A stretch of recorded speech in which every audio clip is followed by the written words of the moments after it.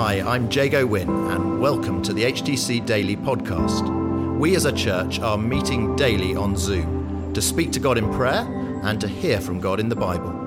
For those of you who can't join us live or who want to listen again, we're featuring the daily Bible thought as we journey through Matthew's Gospel in the first part of 2021, and we're also including how we're being encouraged to pray each day. Today, it's Carolyn Dennemont. Matthew 28:16 through 20. Now the 11 disciples went to Galilee, to the mountain to which Jesus had directed, and made appointment with them. And when he saw him, they fell down and worshipped him, but some doubted. Jesus approached, and breaking the silence, said to them, "All authority, all power of rule in heaven and on earth has been given to me. Go then, make disciples of all the nations, baptizing them into the name of the Father and of the Son and of the Holy Spirit, teaching them to observe everything that I have commanded you. Behold, I am with you all the days, perpetually, uniformly, and on every occasion, to the very close and consummation of the age." Amen. So let it be. I want to start by asking you a rhetorical question.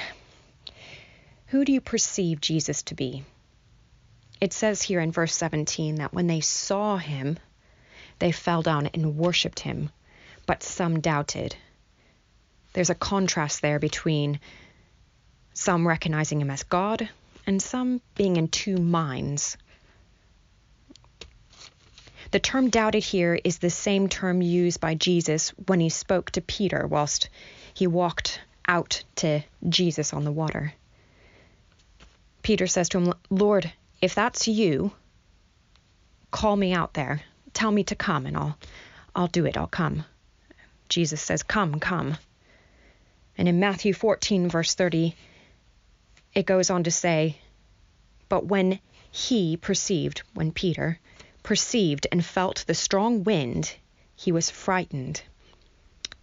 And as he began to sink, he cried out, 'Lord, Lord, save me from death.' Verse 31, instantly Jesus reached out his hand, caught and held him, saying to him, 'Oh, you of little faith, why did you doubt?'"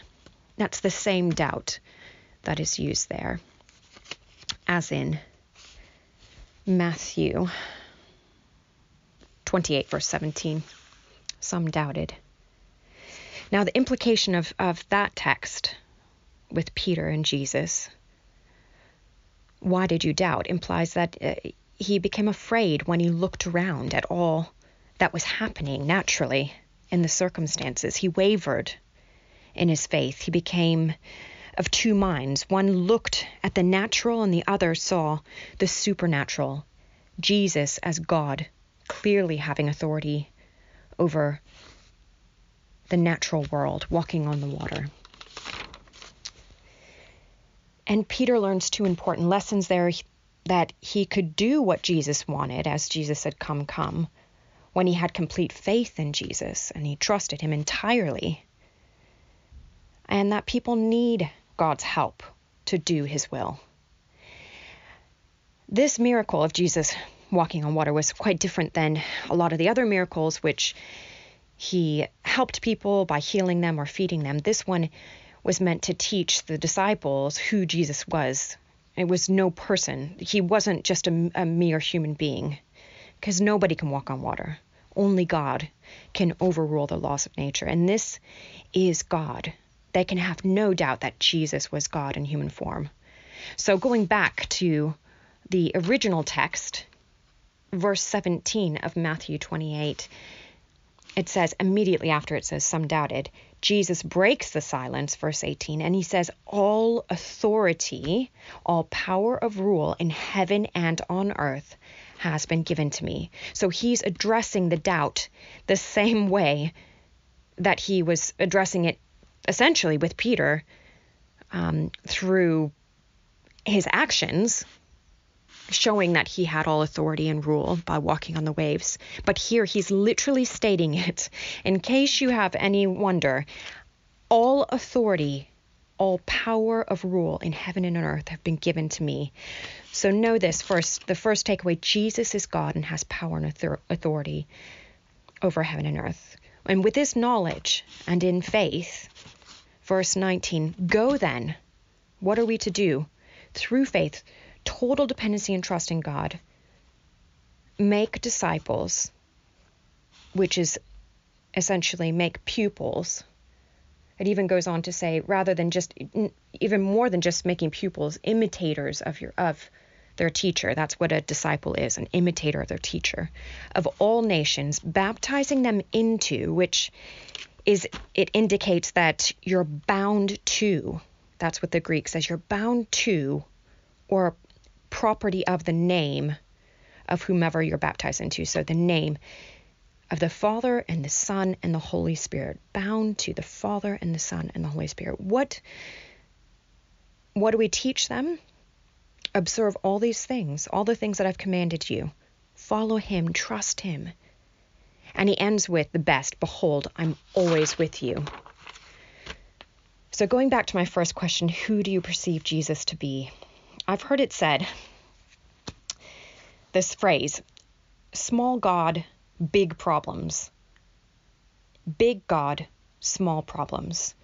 There's this lovely hymn, this old hymn, Fix Your Eyes on Jesus.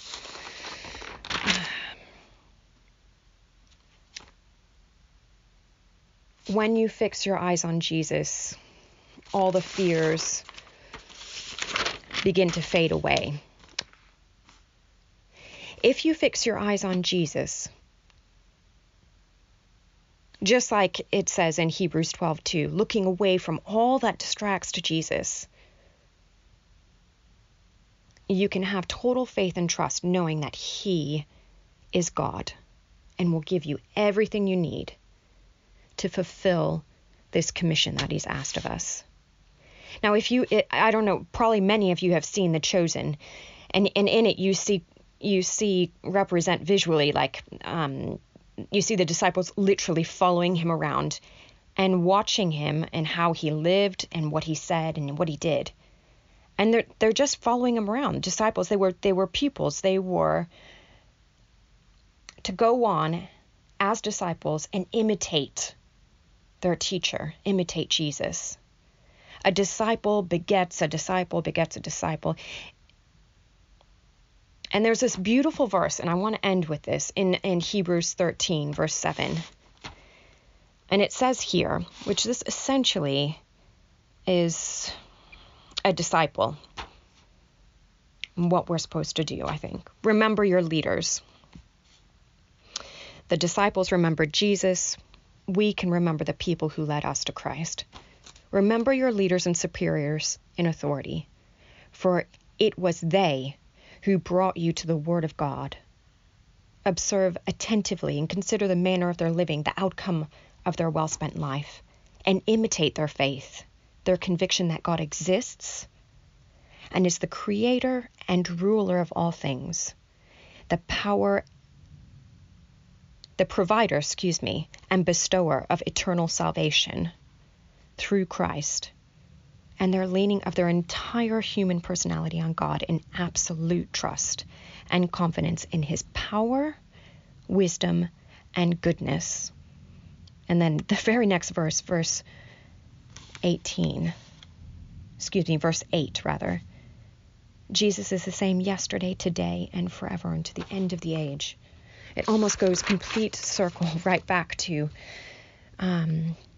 how Jesus ends the Great Commission in verse 20. He says, behold, I am with you unto the end of the age. I can remember who it is that brought me to the Lord. And I wouldn't be who I am today if somebody hadn't told me about Jesus. If somebody hadn't invested time with me and I hadn't observed the way they lived their life, seen the way they trusted in God. If somebody, this person, her name was Sarah, hadn't shared with me the truth found in the Bible, the things Jesus said and did. That's how I came to faith. And Jesus essentially was saying to them, the disciples, the first disciples, Go now and teach other people. Bring them into this relationship with me. I will give you everything you need.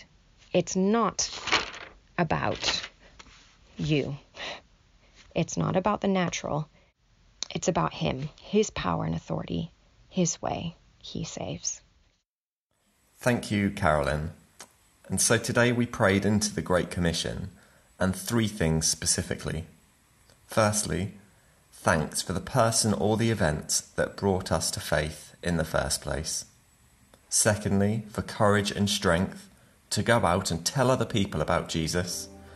And thirdly, for opportunities that we might be presented with moments where we get to share the good news.